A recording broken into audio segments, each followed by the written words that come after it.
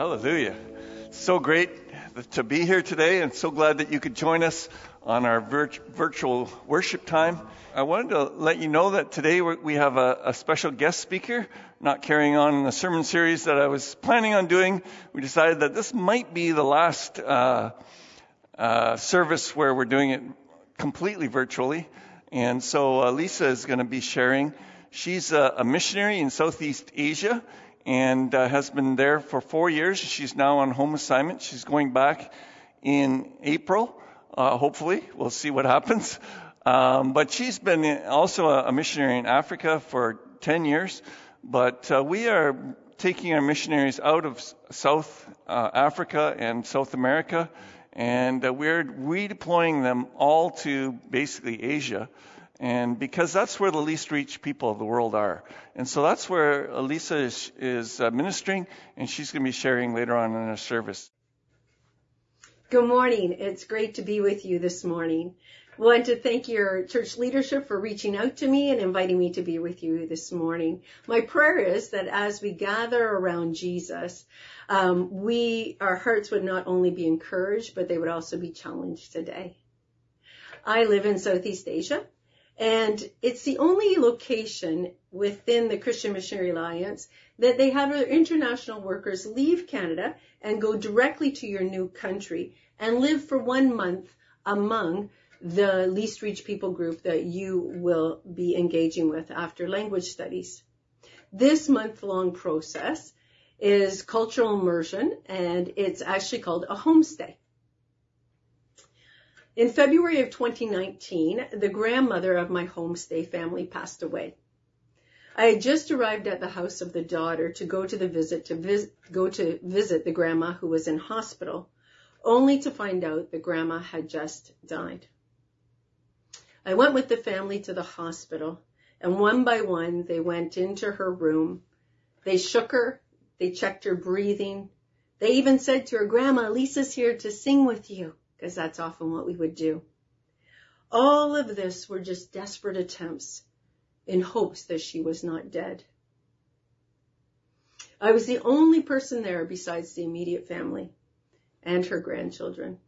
On one hand, I felt very privileged to be invited into such a sacred moment. But on the other hand, I was very saddened by seeing the desperation of this family in trying to awaken a very obviously dead person.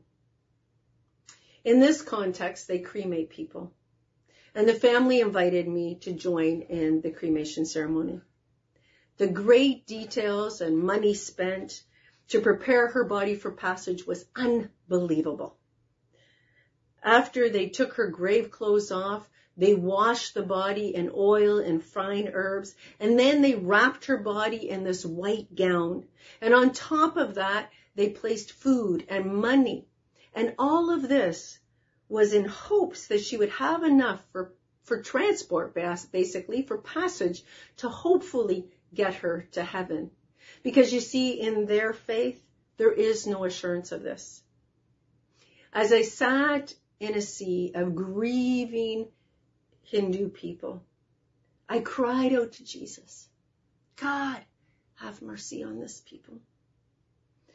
You see, these people are considered an unreached people group, which actually means that they have little or no access to the gospel message of Jesus Christ. And you know what? There are more people just like Grandma all around the world, dying every day without having a chance to hear the gospel news. Who will tell them?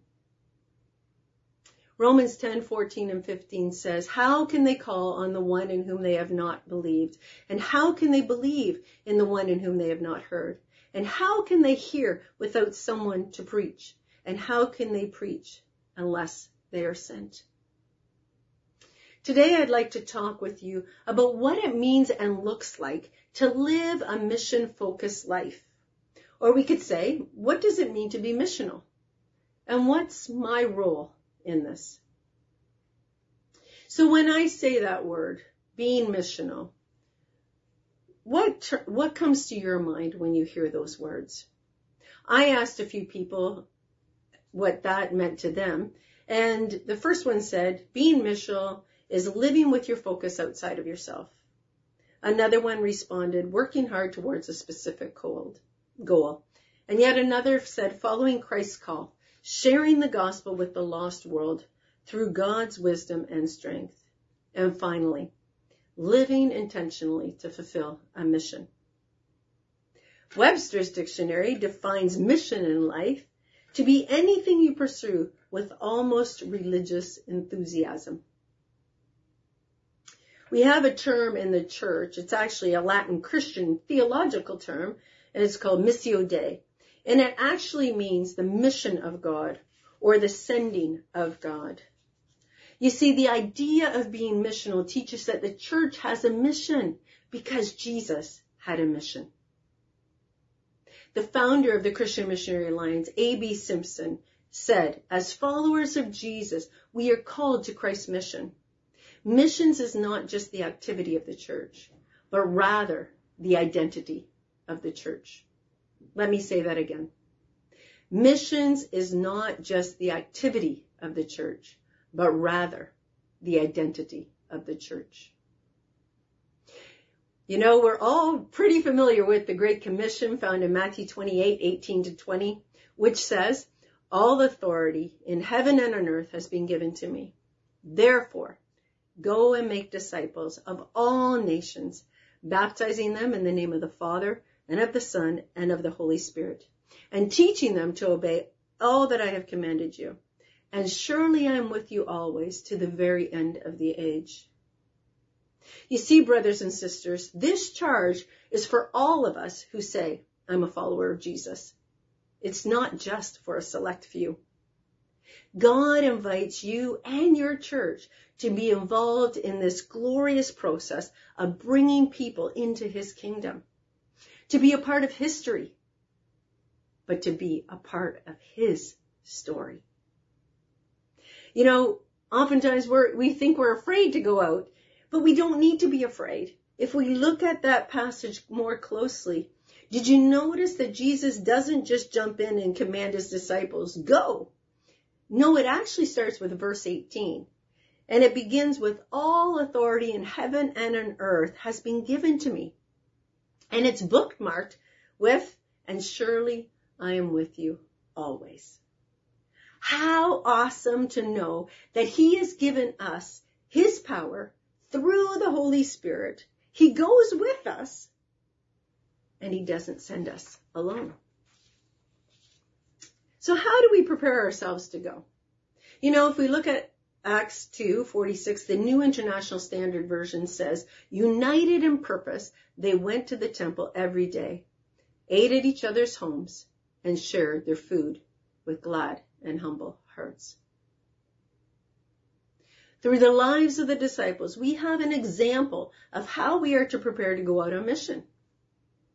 It says they were unified in purpose when they met together daily to pray, break bread, and they did this with humble and grumbling hearts? No.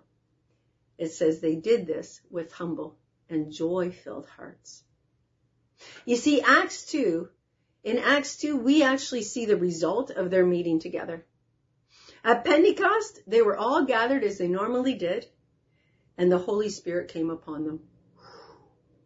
And what happened? The disciples began speaking in different languages. Each one heard it in his or her own language. And over 3,000 people came to know Jesus in that one day. And then we know that in the days and months following Pentecost, the disciples, filled with the Holy Spirit, they lived among the people, they got to know the people, and they even used images and metaphors known specifically to the people that they were living among. You see, their belief in the one in whom they were declaring was unshakable. Why? Because they had seen Jesus in action. They had spent much of their days with him. And out of this relationship of being a witness themselves, they became vessels of transformation. As Christ followers, we're called to bear witness to the incarnational ministry of Christ. This involves the Holy Spirit and the Word working together to bring about transformation. The Word of God alone sees all that is in man, and it makes all things new. The Word of God, empowered by the Holy Spirit, is sent forth to redeem and restore God's image in mankind. You see, Jesus is our role model of how to immerse or incarnate oneself in another culture. Whether that's youth culture, urban culture, foreign culture, or any other environment, our goal of immersion is being a witness of Christ.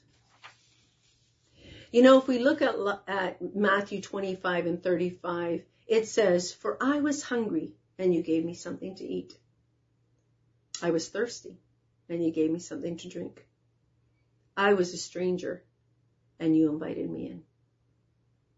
The Bible commands us to love our neighbor, but it stresses the need to love the stranger.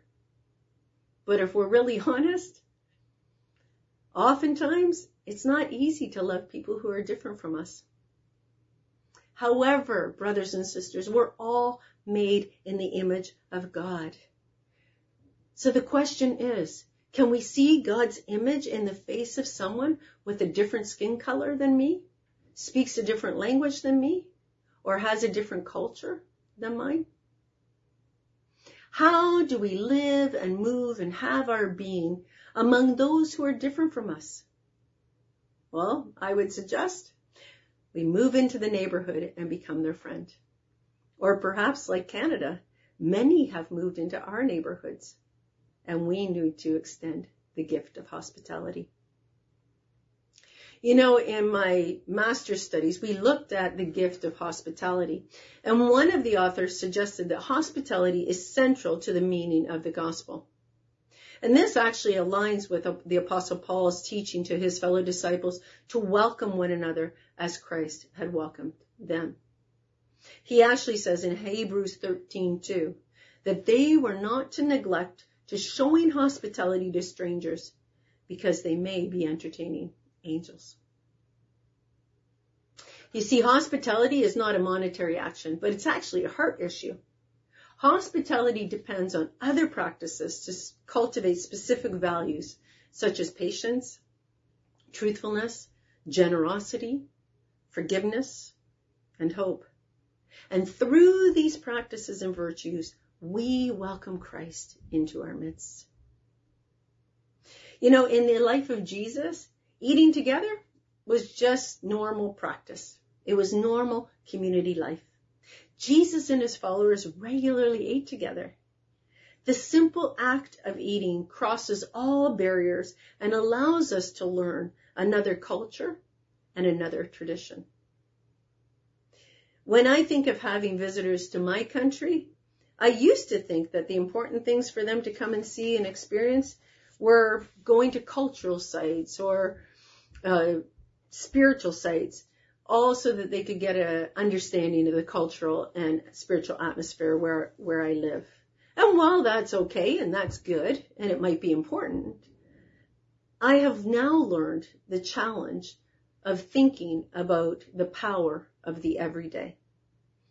A life-changing experience for visitors, I believe, would be to get a first-hand taste of the culture by simply sharing a meal together. How awesome to sit at the table with my Hindu friends, learn from them, hear their stories, and listen to their hearts. And vice versa. In Canada, I've been told that new immigrants can live here for many years without ever having been invited into a Canadian's home.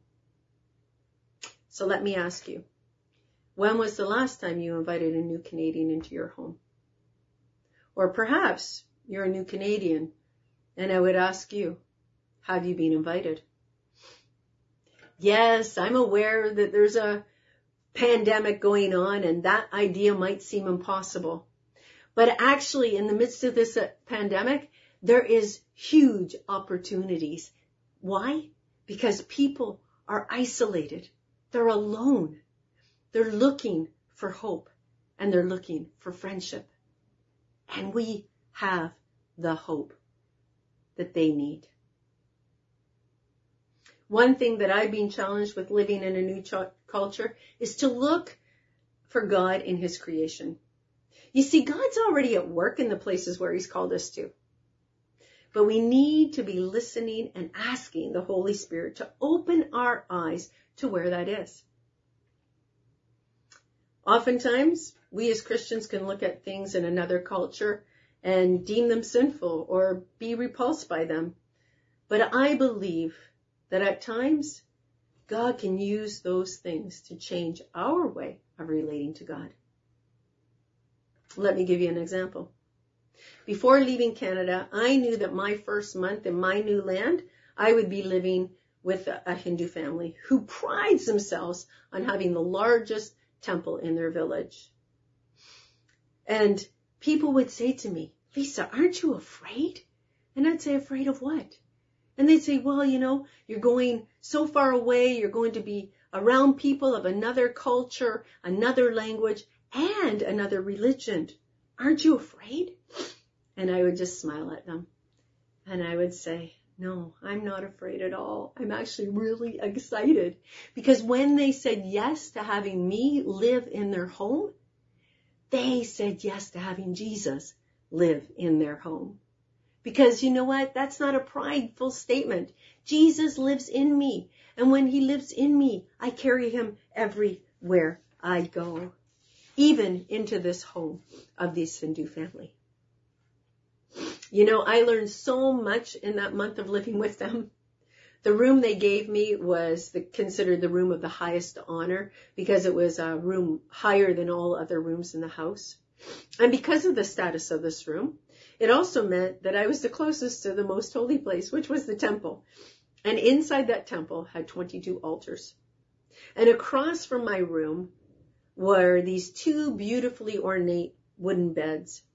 And they were the place where they put the dead, one for men and one for women. Every morning, this family would begin their day by placing offerings everywhere and going into the temple to pray. And you know what? They did this 3 times a day. Their faithfulness to what they believed struck me. I began to wonder what the impact would be if we, as Christ followers, stopped to pray and worship our God 3 times a day. Each Hindu of all ages wears a braided cord around their wrist. The cord consists of 3 strings, a black one, a red one, and a white one. This string represents the 3 largest gods in their religious practice. The image of the weaving of the 3 strings is actually called the Trinity. What an open door to see things already in the culture with a shared spiritual language by which I can have a conversation and share the gospel message. But you see, if I had come in and I deemed everything sinful or repulsive, I would have missed out on what God was trying to reveal to me as tools for engagement in this culture. So what is the goal of living missionally? Matthew 24:14 says, "And the gospel of the kingdom shall be preached in all the world as a witness unto all nations, and then shall the end come to fruition." The goal then is to gather out of the nations a people for his name. The bride of Christ is to be a representation of every tribe and tongue and nation and race on the face of the earth. Therefore, the church's mission, that's you and me, is to evangelize the world in order to bring in these representatives, completing the missionary task and hastening the return of Christ. It's only when every tongue and tribe has heard the best news that Christ will return. In conclusion, our purpose for living should be in joining God in building the new kingdom, one soul at a time. This is God's ultimate goal. We are solemnly entrusted to offer to every person the opportunity to hear the gospel, but it is left to their choosing whether they receive it for themselves or not. As an international worker, I love what A.B. Simpson says. It is not our job to convert people, he says. Our job is to give them an opportunity to know Jesus, to bring them access to Jesus.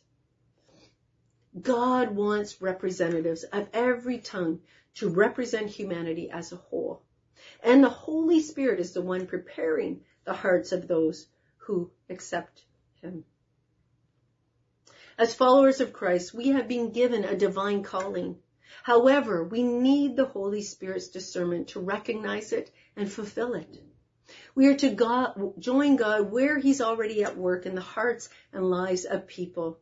Find them and bring them home. God is waiting for those to join him on his mission. Not out of duty, but out of delight. So the invitation today is actually the question found in Romans 10, which I began with. And it says, how can they call on the one in whom they have not believed? And how can they believe in the one in whom they have not heard? And how can they hear without someone to preach? And how can they preach unless they are sent? Friends, let me challenge you to ask the Holy Spirit to give you eyes to see the lost around you.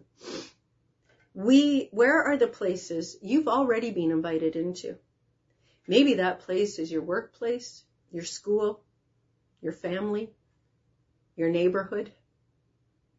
May you know that the Holy Spirit has gone before you. He goes with you and he empowers you. So I believe today Jesus is asking, whom shall I send as a messenger to the people? Who will go for us? May our response be, here I am, Lord, send me. So I would like to ask you where you are right now to just close your eyes. And if the Spirit of God has been nudging your heart this morning, just raise your hand where you are. Maybe Jesus is asking you to be more intentional with those where he's placed you. Or perhaps you say, man, I can't do that. I don't have courage. And you need to be filled with the Holy Spirit so that he can empower you, so that you will not be afraid to step out and share the hope that we have with another person. I would like to pray for you. Lord Jesus, I thank you for the body of Christ, that you have called us to join you on mission. Be that here in Canada, be that in our cities, or be that around the world.